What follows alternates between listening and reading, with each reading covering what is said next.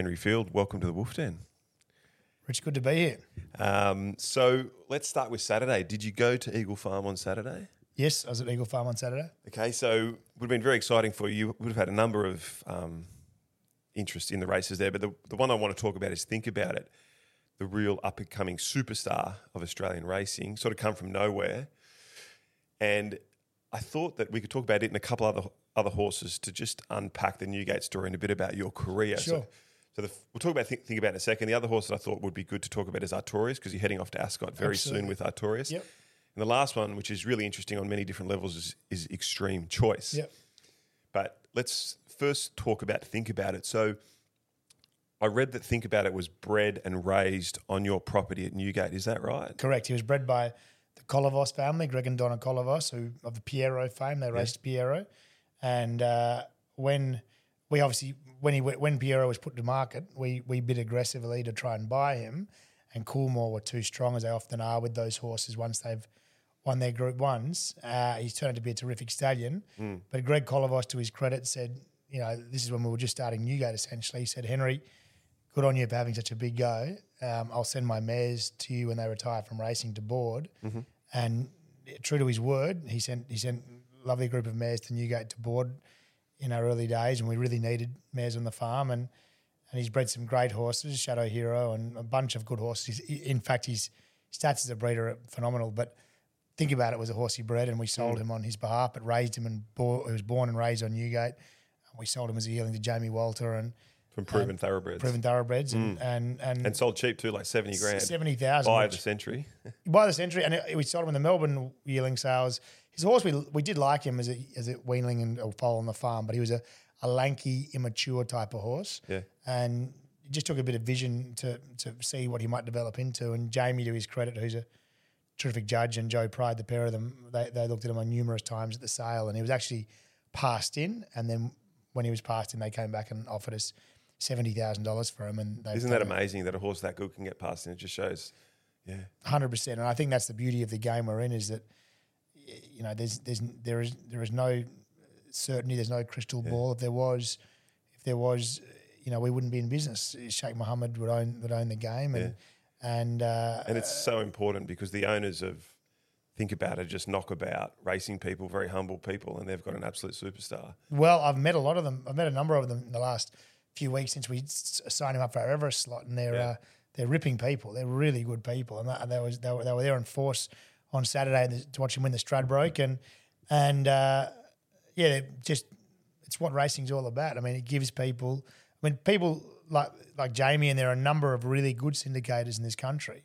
It gives people the opportunity to go in, buy a share in a quality horse, managed by a quality manager with a quality trainer, and it makes the sport accessible to good normal people, and that really doesn't happen anywhere else in the world. Not in America, not in England, not in most Asian countries.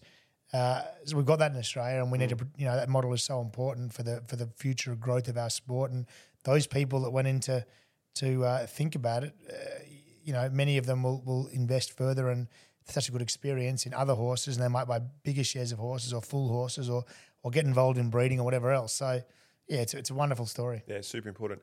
And he was really impressive in the Stradbroke. So I presume he's going to the paddock now.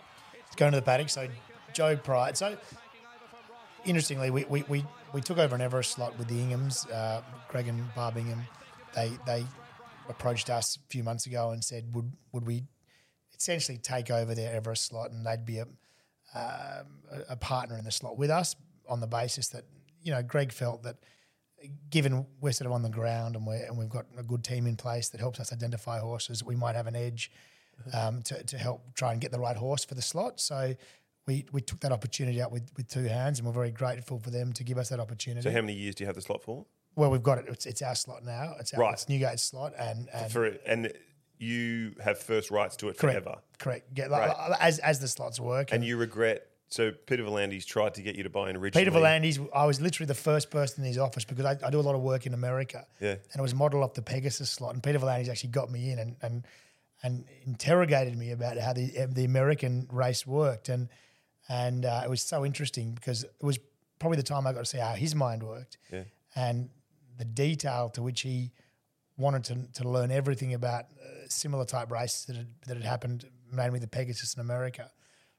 Just the hunger he had and the intensity he had to get it right was amazing. Now, the American race didn't quite work to like we might have expected it would have worked, and on the back of that, we didn't actually take a slot in the initial Everest when it came on offer. And why was that? You just we just financially, it was just a bit of a stretch at the time. Well, there was two sides of it. One is it was early days for Newgate, and we're far better capitalised now than we were then.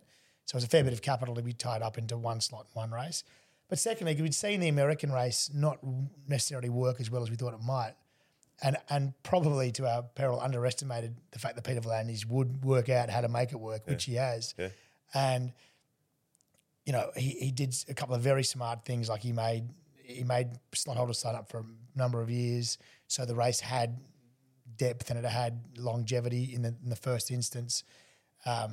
He did it in a pool of horses that are our best horses, our best in class horses. I mean, our Australian sprinters are the best in the world, and they're racing regularly. So, whereas people used to watch, the Melbourne Cup, a race that I love so much, and know all the horses, with the change of internationalisation of that race and different form lines, what the Everest created is a situation that people knew they were household names, these horses. When Chautauqua was running and when Nature Strip was running and Red Zell was running, they're household names. So he really got it right. And I knew within a year of not signing up to it initially that I'd made a big mistake.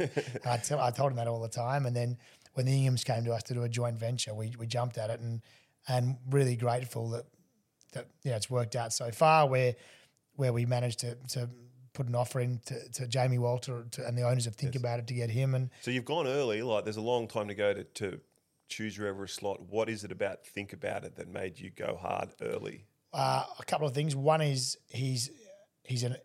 we know the horse well because he was a horse we raised in the farm. He's a very immature horse.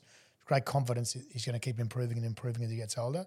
Secondly, he's virtually unbeaten. He's won 9 from 10. When we did this deal, it was 8 from 9. So, like, anytime you can go and buy a horse where they keep winning, you don't know how long the piece of string is.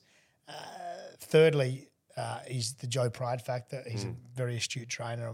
No one deserves to win a big race like the Everest more than him. Yeah, he's a money trainer. He's very good. Yeah. And most importantly for us was that he'd been raised at Newgate, and we want to a big part of taking the slot is we want to reward those that have rewarded us. So if we can put a horse that we've raised and sold on our slot, a horse that is sired by one of a Newgate staying on our slot, or is co-racing one of our racing partnerships on our slot, that's our preference, because we want to support those that have supported us. So putting a horse like him on our slot made a lot of sense.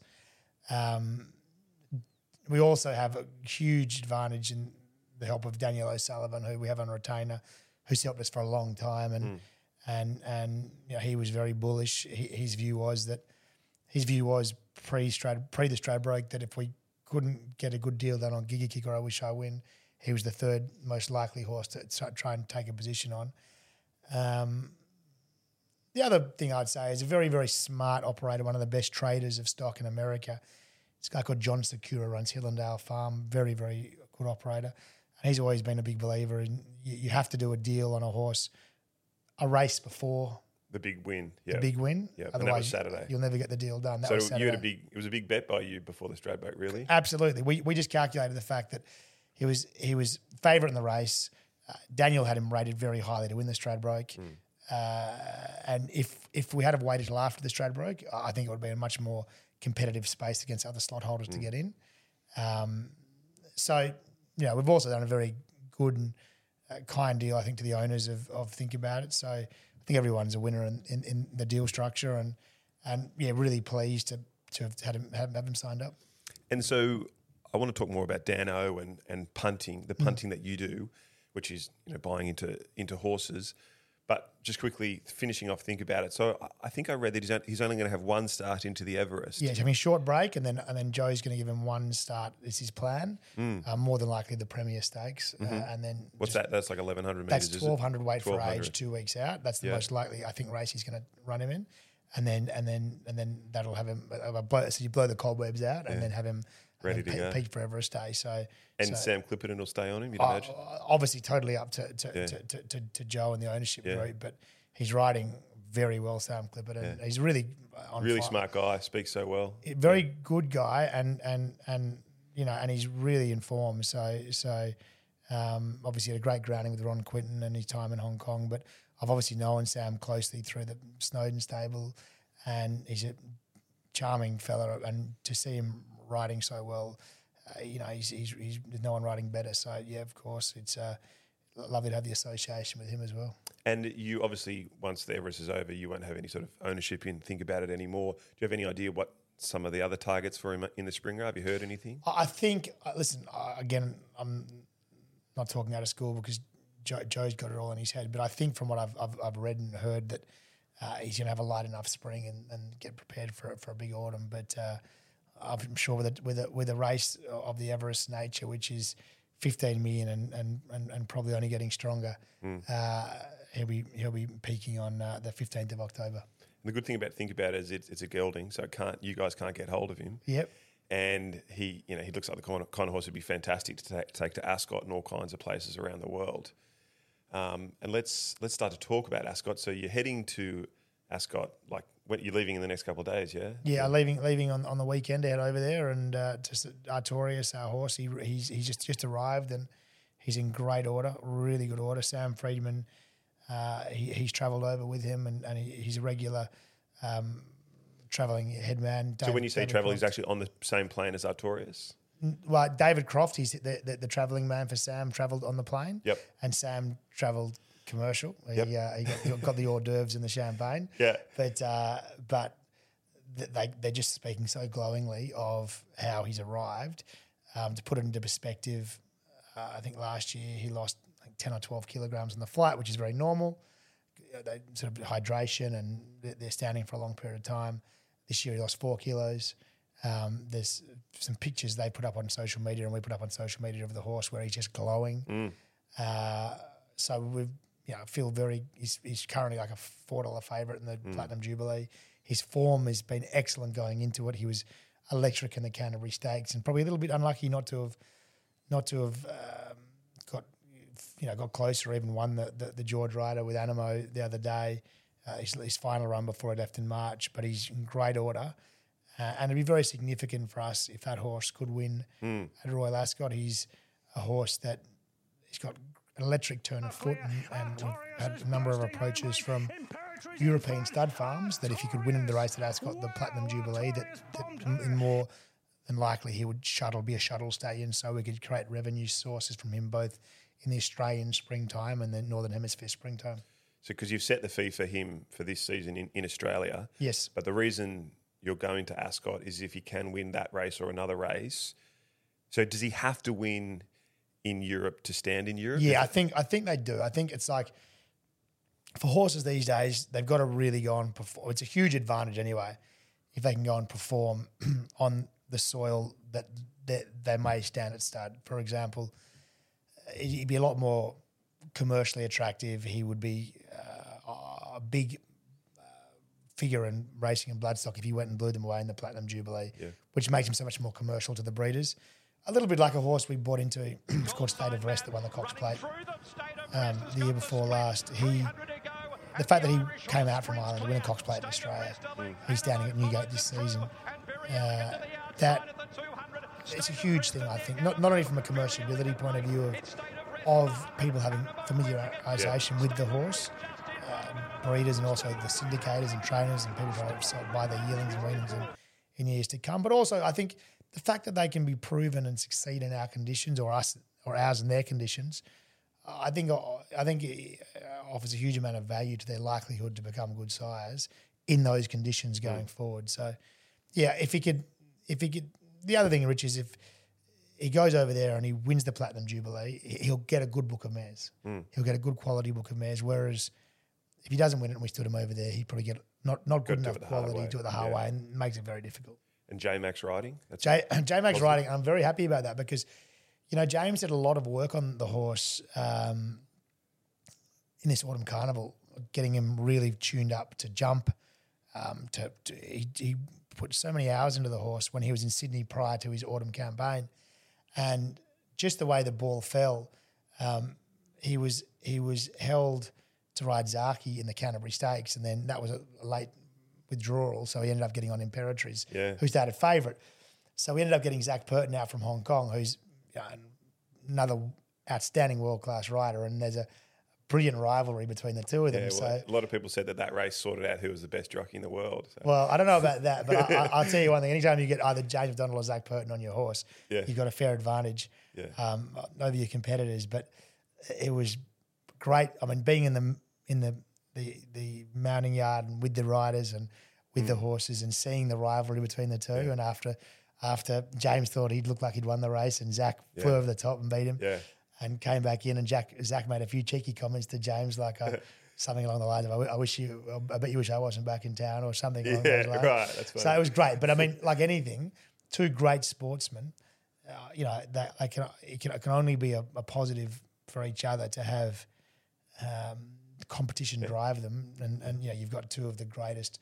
Put Ryan Moore in the mix. You've got probably the three best jockeys in the world. So we're just lucky to have access to them. And obviously James based here, and Zach, with access to him from Hong Kong, and Ryan Moore obviously has come over and ridden for Coolmore a number of times, won a Golden Slipper. So we're very, very lucky to have access to those guys. Was he hard to get to J-Mac to ride Artorias?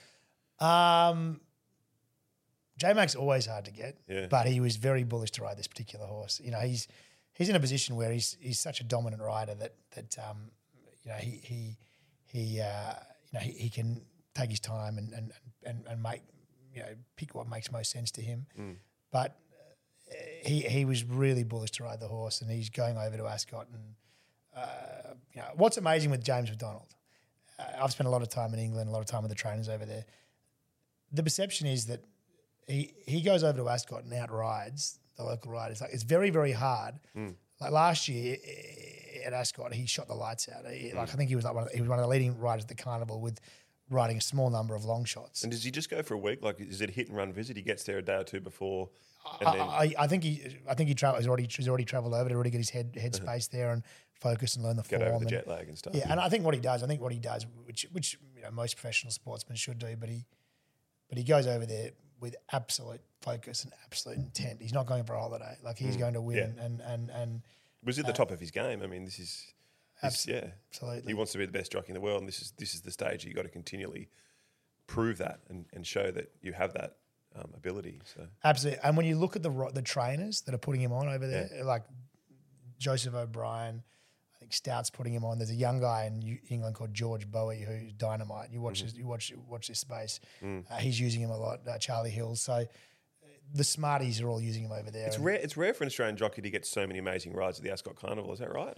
Yeah, I think it is. But he shot the lights out last year, and Nature Strip helped. But Nature Strip did help. But he was winning races on like 40-1 chops and handicaps, and like just making things happen. Yeah. And I think he rode 3 or 4 winners last carnival, which is nearly unless you've got the backing of Coolmore or Godolphin, it's very difficult to do that.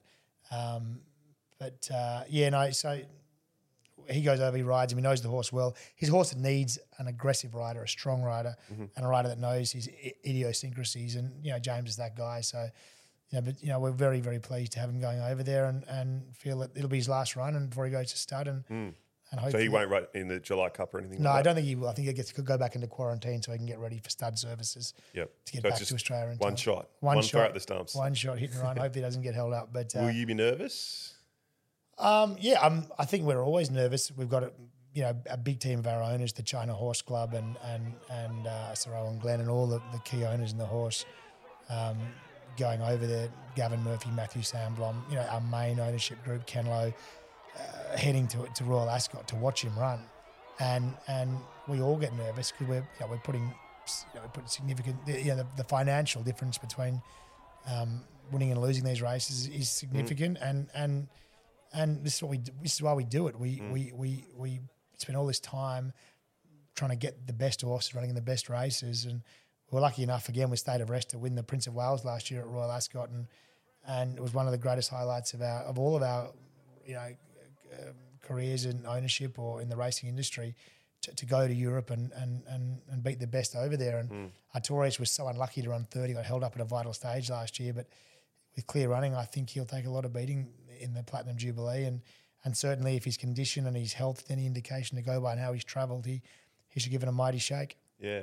And did you meet the Queen last year? So Prince Charles, met Prince Charles, King Charles. King Charles, that was the Prince of Wales. Yep. So Charlie's a great fella. He was loving it. So and good to see that their interest in good to see their interest in Camilla was there and in the sport and it meant a lot to a lot of these guys to have met Prince Charles and it's a great achievement to have a horse that can win a race that can get them into that podium, I suppose, and we're hoping that come Royal Ascot this year that we can have a reunion with the great man and see him again if we can be fortunate enough to win the Platinum Jubilee with Artorias. So I'd say there'll be a different feel to Ascot this year because it's the first year the Queen won't be there. Correct.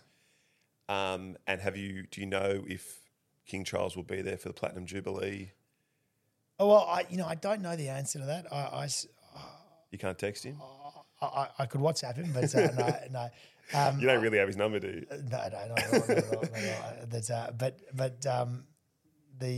I'm not sure, but you know what they had a great spice and a great flair to racing in Europe and racing full stop. And we're very lucky to have had the royal family's commitment to racing, and I don't think it'll change. I think as part of certainly with Charles, I think he understands the responsibility of what that meant to the Queen and what the sport means to England, and I've got no doubts that he'll turn up. I would assume most every day at Ascot, and whether the people are gambling on what tie he wears or what hat he wears, like what they did with the Queen, I'm not sure. But it was certainly always a great betting market. What colour hat she was wearing, or what colour outfit she was wearing going into the Ascot every day. Will you be at Ascot every day? It's 5-day carnival, correct?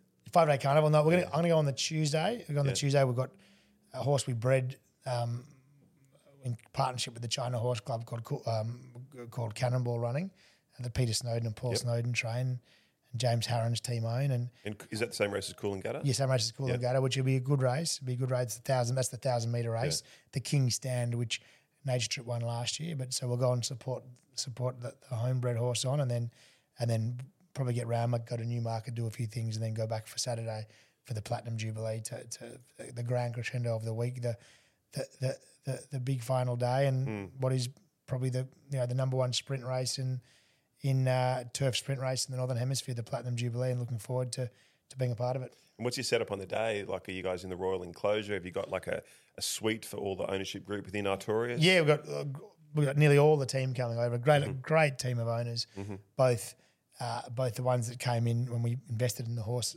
and also the ones that went in with the Freedmans initially. Greg Perry, his breeder, who's one of the most bright guys, a very successful fund manager who bred him, and very calculated breeder of horses. So you have his family, and we'll have all of our partners in the horse, and we'll just have a great day. We'll be amongst it, and it'll be good. So hopefully we can get his luck, and if he can run to his mark and have even luck, he'll take a lot of beating. I've been to Ascot twice in 2012.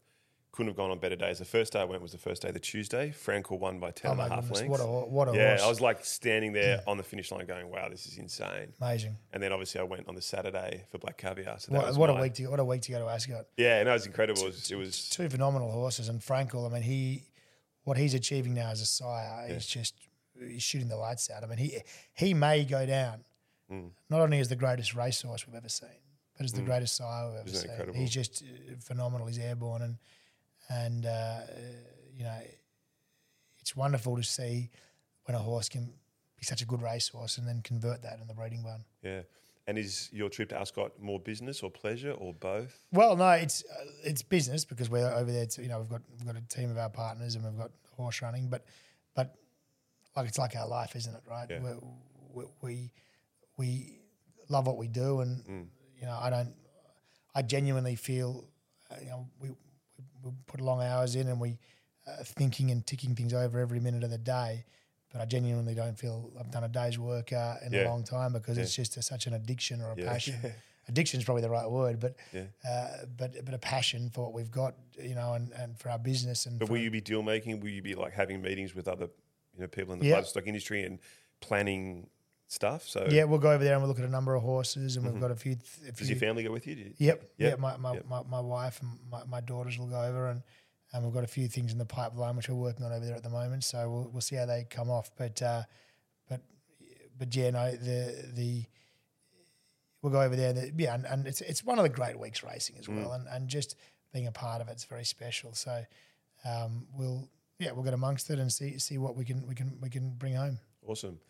So let's talk a bit about Artorias and how you came to be in an ownership situation with him. And this is a punting show, and you're a big punter, not in the true sense of like you back horses when they're racing, but you like to get into horses early on in their career. You're trying to get ahead of the game so that you don't have to compete for horses like Piero and stuff, which you admit yourself you can't compete with. Yep. The horses that are, obviously dominate racing and all the big studs want. You say that it's too late for you to compete, so you're trying to get in before that can happen. Yes, I think that's been I think if you said to me what has been the success, the number one driver for our success at Newgate, I would say it's been taking positions on horses either as yearlings, buying them as yearlings in our colt partnership, which has been incredibly successful for a long number of years, or buying into horses after one or two starts, usually after one or two starts when they're on the upward spiral. So, go back to Piero, we bid a huge amount of money on that horse and to try and get him. To try and buy him to stay. Are you willing to say what you went to? I can't, but it was tens of millions of dollars, and we had money raised from all over the planet. We had Japanese money, American money, European money, a lot of Australian money in the syndicate to buy that horse. And just couldn't get a look in, and then the same with Vancouver, same structure.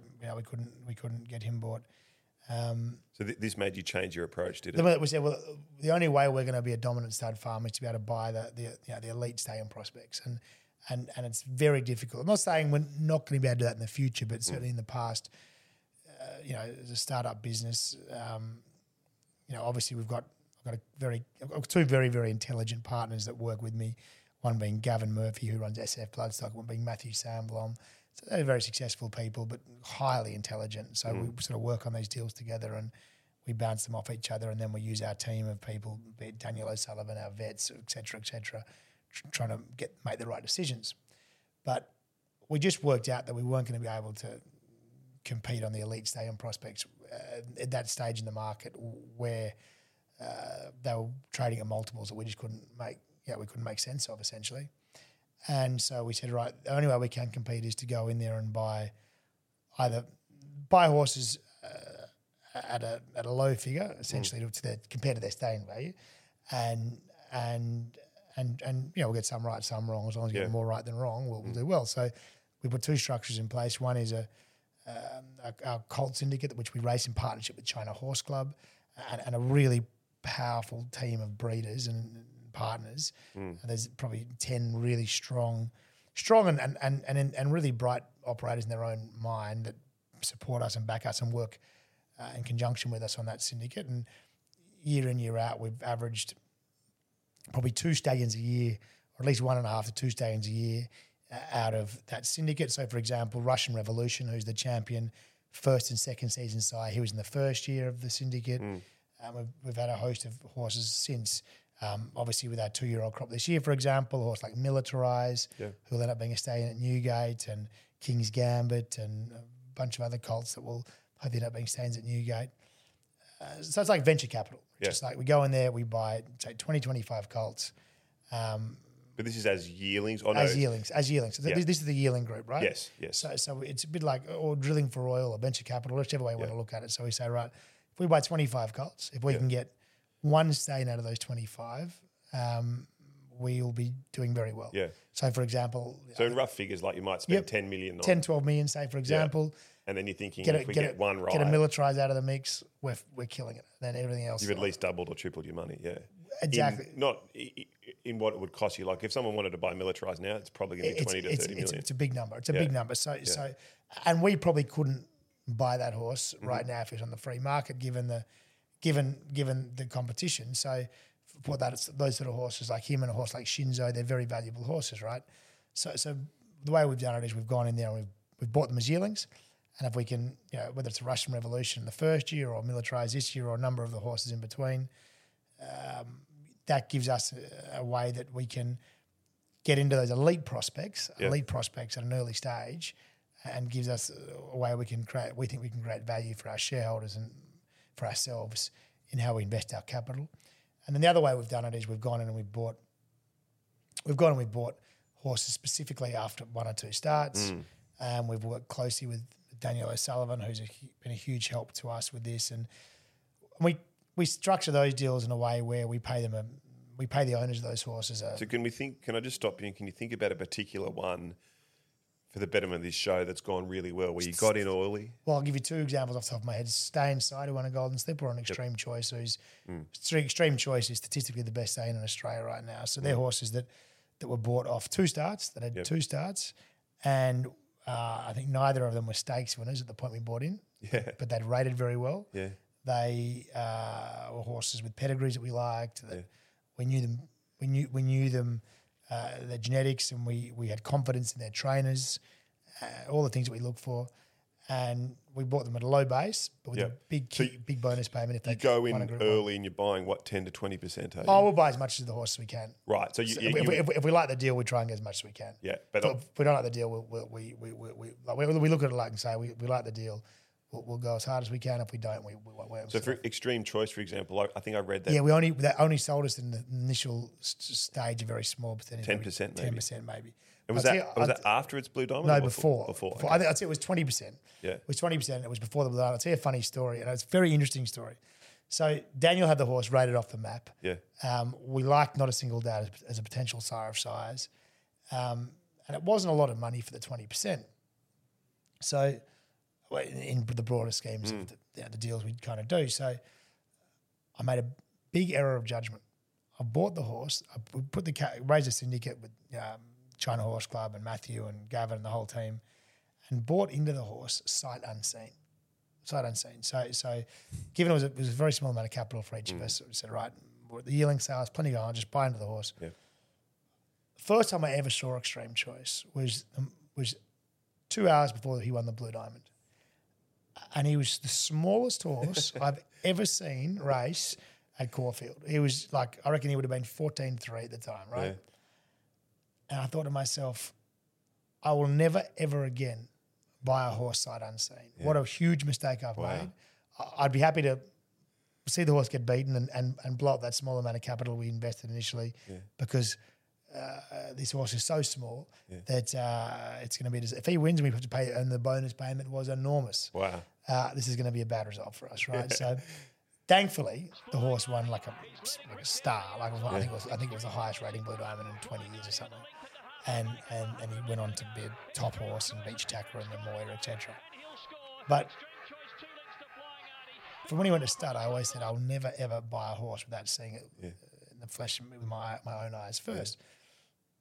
The irony to that story is that he's the best day in Australia bar none statistically, right? So he's running like 16% stakes winners to runners. He's side like Golden Slipper winners, Oaks winners, like from small numbers, Coolmore Classic winners, and you name it, Champagne stakes. The stallions are free. He's the best day in Australia. Had I have looked at him that day, we wouldn't own him. Wow. So then I think to myself, well, hang on, maybe I should stop looking at horses. It's a bit like a think about it thing, isn't it? Like no one wanted him. Yeah, he's a superstar, and if you had actually seen Extreme Choice, we nearly certainly wouldn't have hit the button. So now I think to myself, hang on, maybe when we're doing these deals, we should never look at the horses. You know? So these are the things that you learn and you keep mulling through your brain time and time again. And certainly with Extreme Choice, we're so fortunate to have him as part of. As part of our stay-in roster, because he is the most statistically phenomenal sire in the Southern Hemisphere. The only stay-in on the planet that rivals him statistically is Frankel. Wow. And, he's such an important part of the growth in Newgate. So he's a complex horse, though, isn't he? So when you first stood him, his fee was $22,000. He started at 35,000. It was 35,000, was it? Okay. And this year you've set his fee at 275,000. Seems a huge increase, but there's a bit of backstory around that, isn't there? Well, yeah. I mean, the reason that his fee was gone up so much is because he's such a good stallion. But he also has fertility issues. Yeah. So when he went to stud, so this small horse that I was regretful of buying went to stud, and his first 5 mares didn't go in foal. So I thought, oh, geez, we're in trouble here. Yeah. And then he had a very low percentage of mares in foal in his first year. To which we ended up in all of us in the stallion business insure for infertility because we're paying such big sums of money for these horses. If they've got fertility issues, we put an insurance policy in place so that there's some either a full claim or some claim to hedge us against getting a low number of mares in foal in order to pay back what we paid for them. Yeah. So with him, his fertility was pretty ordinary, especially in his first year, and so we ended up getting quite a big insurance claim, and part of the settlement was we kept the horse, thankfully. So again, we've been lucky again. And so you can't reinsure him in seasons after. No, we can, but I only insure for fertility in the first year. Uh-huh. So and then there is also a policy in years going forward that if the fertility goes to nothing, then you can, these are all you can buy any insurance you want, right? Yeah, sure. It all comes at a cost. Price, exactly. I imagine is this fertility insurance pretty expensive? It's pretty expensive. It's probably the most expensive insurance, the first season infertility insurance. Yeah. But it's we and I'd say even though with a claim like him, I'm sure the insurance company would be ahead given the number of policies we've bought over the years. But it was interesting. So I literally, as good a racehorse as he was, and as much as I liked his pedigree, I really didn't hold high hopes for him. But we had a great old horseman called Peter Keating, who was a great old stallion man from New Zealand and Australia, and he was working for us at the time. And he said, Henry, if Northern Dancer can be a brilliant stallion with 40 foals on the ground every year, so can Extreme Choice, if he's good enough. Yeah. So don't give up hope. And he kept us, Peter kept us all enthused to keep the numbers to the stallion and keep him commercial. And then his first crop came out, and he just from the first day, I think the first day he had a horse like Tiger Malay winning, I think the first 2-year-old race of the season. He went on to sire the Slipper winner in the same year, and etc. So he's a phenomenal sire, and obviously we only get a certain number of foals on the ground, 30 or 40 a year, but they're 30 or 40. The flip side of that is the supply and demand factor. There's such a lack of supply in the market that the combination of that and them being such elite horses, that creates a very valuable commodity, which is his progeny. Is he completely full already for this season? Pretty much. Mainly shareholder usage. We take a few outside mares, very high level outside mares. If someone rings up with a really, offer, really top mare, we create space, but we really only want to breed really good mares to them, and if those mares ring up, we make them work. But that's really all we want at this point for that stallion. And so his son, who won the Golden Slipper, stay inside. Yes. Let's talk more about the art of the deal and how you came to get involved. So Richard Friedman would have been... Yeah, Richard Friedman, Michael Friedman. One of the great characters of racing. Yeah. They're really good people. And the ownership group actually are fantastic in that horse. We feel very fortunate to have actually become partners with them all because there's some ripping guys in that syndicate. But that horse, he won his first start and rated pretty well. Rated pretty well, Daniel, rated a good rating. And sort of got on the radar, and then he shot the lights out at his second start in the Piero Plate, just smoked them. Stay inside, just being nudged along now by McDonald, and shows a great turn of foot there, the colt. And Stay Inside quickly put pay to the leaders. Nothing really coming out of the pack, and Stay Inside extends the lead here onto Thelric. Vianello, Giannis finishing late, but Stay Inside, he's down closing stages. 2 out of 2 for this exciting colt. Vanello hit the line very hard. He was very dominant first up as well, but he made a good improvement to his second start, and McDonald rode him and got off, and his post-race comments to the press was, the horse feels like a freak, Right. And so we went in there and we offered them a lump of money It was a non-stakes runner at this stage, but had he never won another race. And does Daniel contact you? You say, hey, I might have one. I here for talk you? to Daniel multiple times a week, if not all every day or twice a week. We're in contact all the time, bouncing off each other,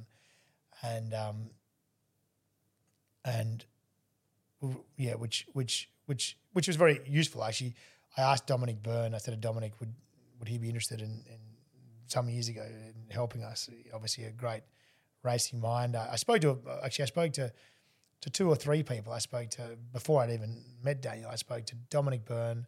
I spoke to Rob Waterhouse. I spoke to Sean Bartholomew's, and so I asked them all could they sort of help us get an edge on form, and they all had a lot going on or some sort of conflict. So it was hard to get them to commit to their time, but they all recommended Daniel. So that's how we ended up building a rapport with him, and he's a guy that could help us, and he really has been a great help to us. But that horse, then we bought into him for it was a multi-million-dollar base, but it wasn't. We bought into him in the first instance basically on what a top price yearling might make in the market in the year, right? With a significant bonus payment if he won the Golden Slipper. Interestingly, with that horse, he was actually bred by one of my partners in Newgate, Matthew Sandblom. Mm-hmm. I then bought him as a weanling, or bought into him as a weanling with Matthew at a valuation of $60,000. Liked him very much as a weanling. Then we took him to the yearling sales. We sold him to the Freemans for $200,000, and then we ended up buying him back after all the bonus payments had been paid for tens of millions. So that's how horse trading can work sometimes. The great game, but I'll tell you one thing is you've got to, obviously you could say it was an error of judgment selling him for $200,000, but we bought him back for a huge multiple of that. But one is, again, we're raising good horses at Newgate is something we've been just so focused on. Yeah. It's been another contributor to the success of our business. I've got no doubts. As important as anything is the focus that our team has on raising horses naturally and raising horses to be strong, tough competitors. So I'm grateful that we sold him, and we sold a Golden Slipper that was raised on the farm. And also you've got to say, well, your next decision, your last decision shouldn't be the full base of what you make for your next decision. You should analyse everything on a base by base, merit by merit situation. And in that case, we felt the horse was the best 2-year-old in Sydney of his year, and we did it after he'd won 2 starts, 2 city races, and he was very dominant in the Golden Slipper. He was then champion 2-year-old. He came back and he had a hoof injury, which really set him back through the spring, and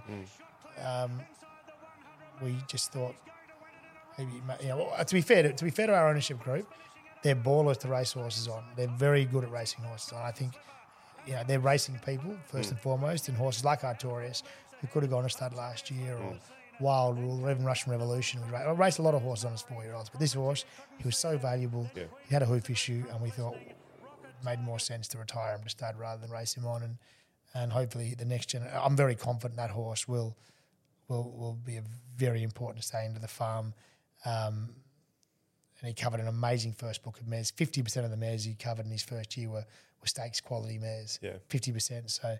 Because you need that one horse, the Danehill or the Fastnet Rock or the Redute's Choice, to really get you guys to that elite level. Yeah, and that's right. I mean, we're so lucky to have Extreme Choice. Obviously, his fertility issues prohibit that to a degree. And he could be the Redute's Choice of the Fastnet, but you're always going to have the fertility issues with him, aren't you? Correct. I would say based on the data that we've got now, he is that horse. He's that level of a horse. And is there any reason why his fertility will continue to be an issue and he'll lose his fertility even more? Or? No, I think from all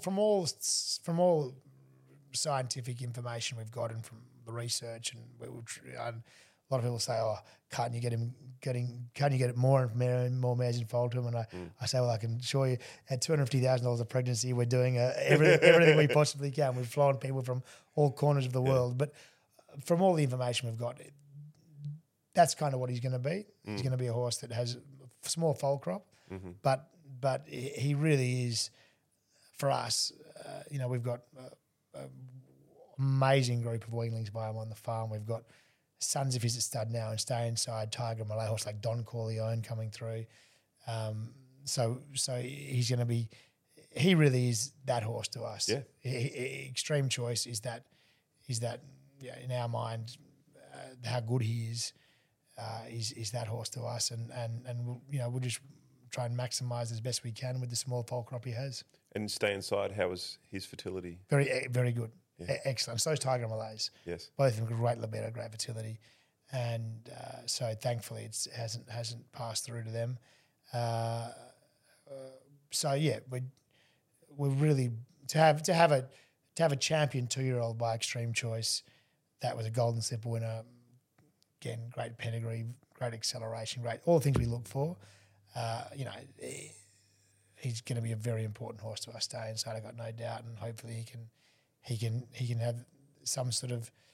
If he's half as good as his old man and has good libido and fertility, we'll be in a great position. and so his horses will be sold not until at the yearling. His first crop will be the yearling sales next year. His first foals will be born this spring, and then they'll be sold. Right, so it hasn't even got any on the ground yet. No, his first. They're pregnancies. Right, so he's got a way to go till he's at the yearling Correct. sales. Yeah, it'll be January, 18 months essentially. So, but we're very It's excited. a long investment game, isn't it? It is. Your money's tied up for a long time. Your money's tied up for a long time. It is, but equally, a good stay in the returns. They're phenomenal. I mean, you look at the Mitchell brothers that have Yarraman Park, great characters of the game, straight shooters, well-respected guys that worked very hard for a long time. Always had a couple of stay-ins and not many of them much good, but they just kept batting away. They Popeye and Invincible out, and they own half of that horse. And the wealth they've created is unbelievable. Yeah. And one thing I love about our industry is you see these guys. I mean, those particular guys as an example, and everybody cheers for them.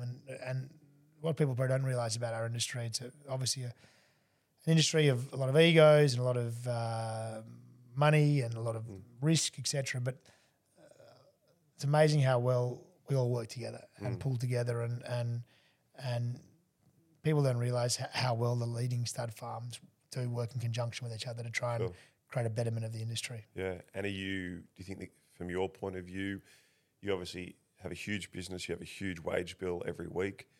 Are you happy with where the industry's at, and do you feel like you can make a quid at it? Yeah, I mean, listen, we started with essentially nothing in 2010, and we built a big business. So we've over the period we've created something both economically, but more importantly, something we're very proud of. A business, a brand, the integrity of what we're aiming to achieve, I think, is really important, and I think there's where we've been so lucky. Like, I can tell you from my personal point of view,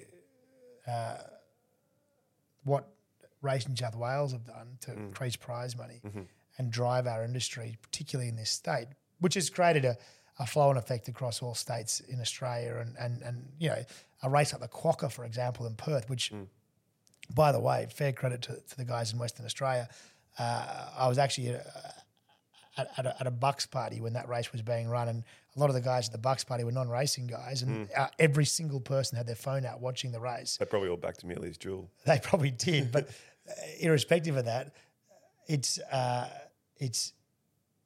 wonderful to see that a race that can generate interest from even moderate racing people or not day-to-day racing people. And this is what I think's been created in Australian racing, where it's not perfect. It's not perfect, but what to be fair to Peter Villani's and Racing New South Wales, they've really driven our industry ahead. And from a macro point of view, we've been a benefactor of that. Our business has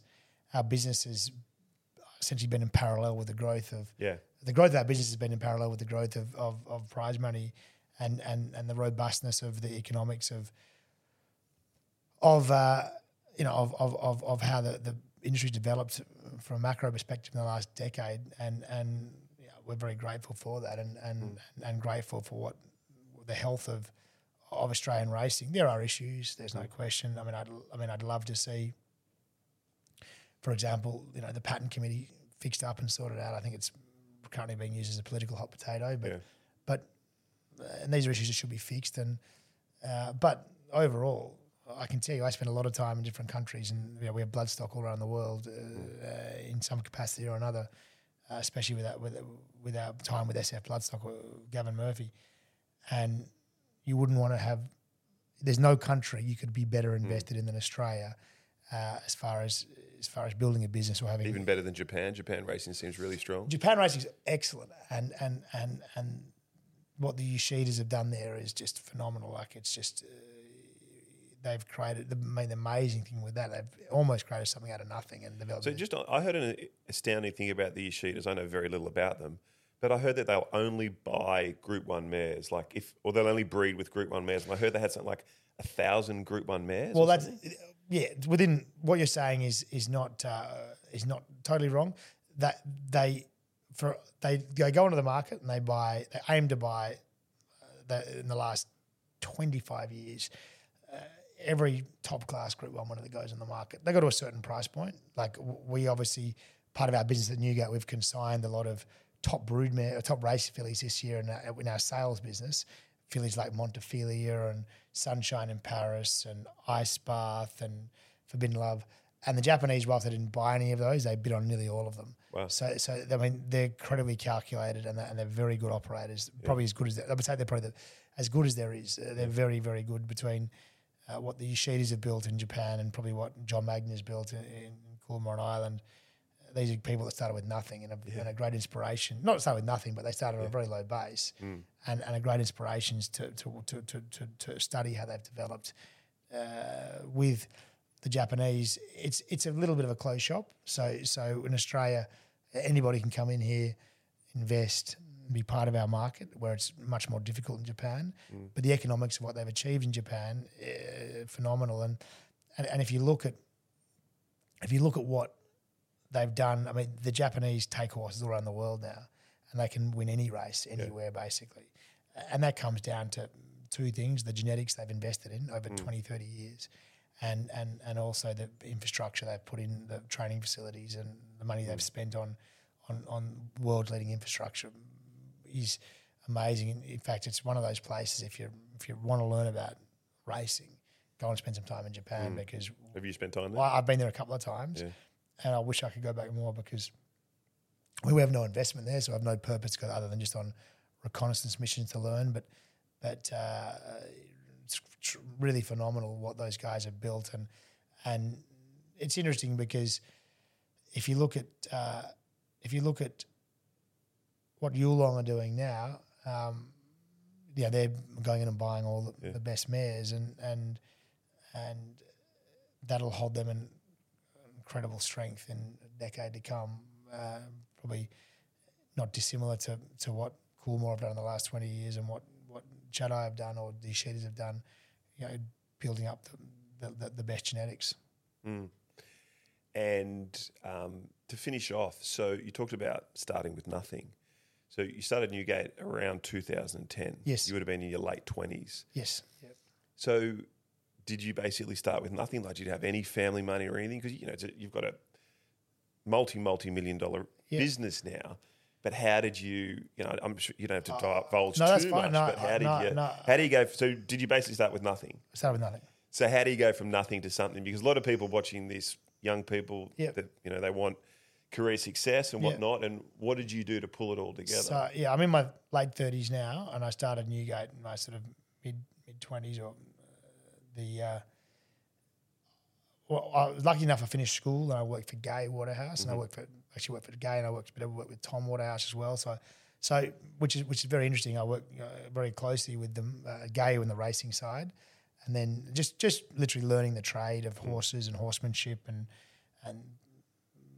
how the racing industry worked. And I grew up riding horses, and I grew up with working for Gay all the way through school. Is your parents in racing? No, they're not my parents in racing, but I always loved horses, loved ponies, and that was my interest. So you found racing on your own? Well, my grandfather owned some mares, and my great-grandfather was a fairly prominent breeder. I'd never met my great-grandfather, but my grandfather always had some mares, and my dad many years ago had a couple of brood mares and raced a few horses, but when I got into the game, essentially I I worked for Gay, which was great education. Then the most lucky break of my career, I got put on the Godolphin Flying Start course, which was a 2-year training course that Sheikh Mohammed's put on and run by Godolphin, who personnel-wise are phenomenal. They've got as good people around the world as you'd ever come across, and I learned so much off as a full scholarship program, and it still happens every year. Yeah. Anybody that's interested in bloodstock and the racing industry that's young should really look into this course, because it was a game changer for me. And on completing that course, I was picked up by Coolmore in a sort of a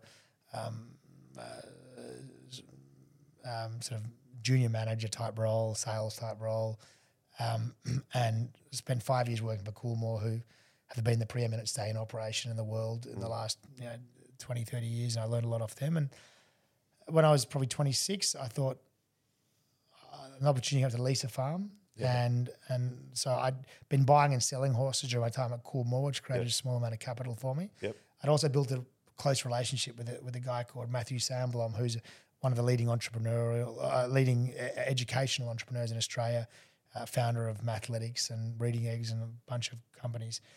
And when I left Coolmore, he essentially said, right, you find the deals, I'll bank the deals, and we'll sort of split the profit.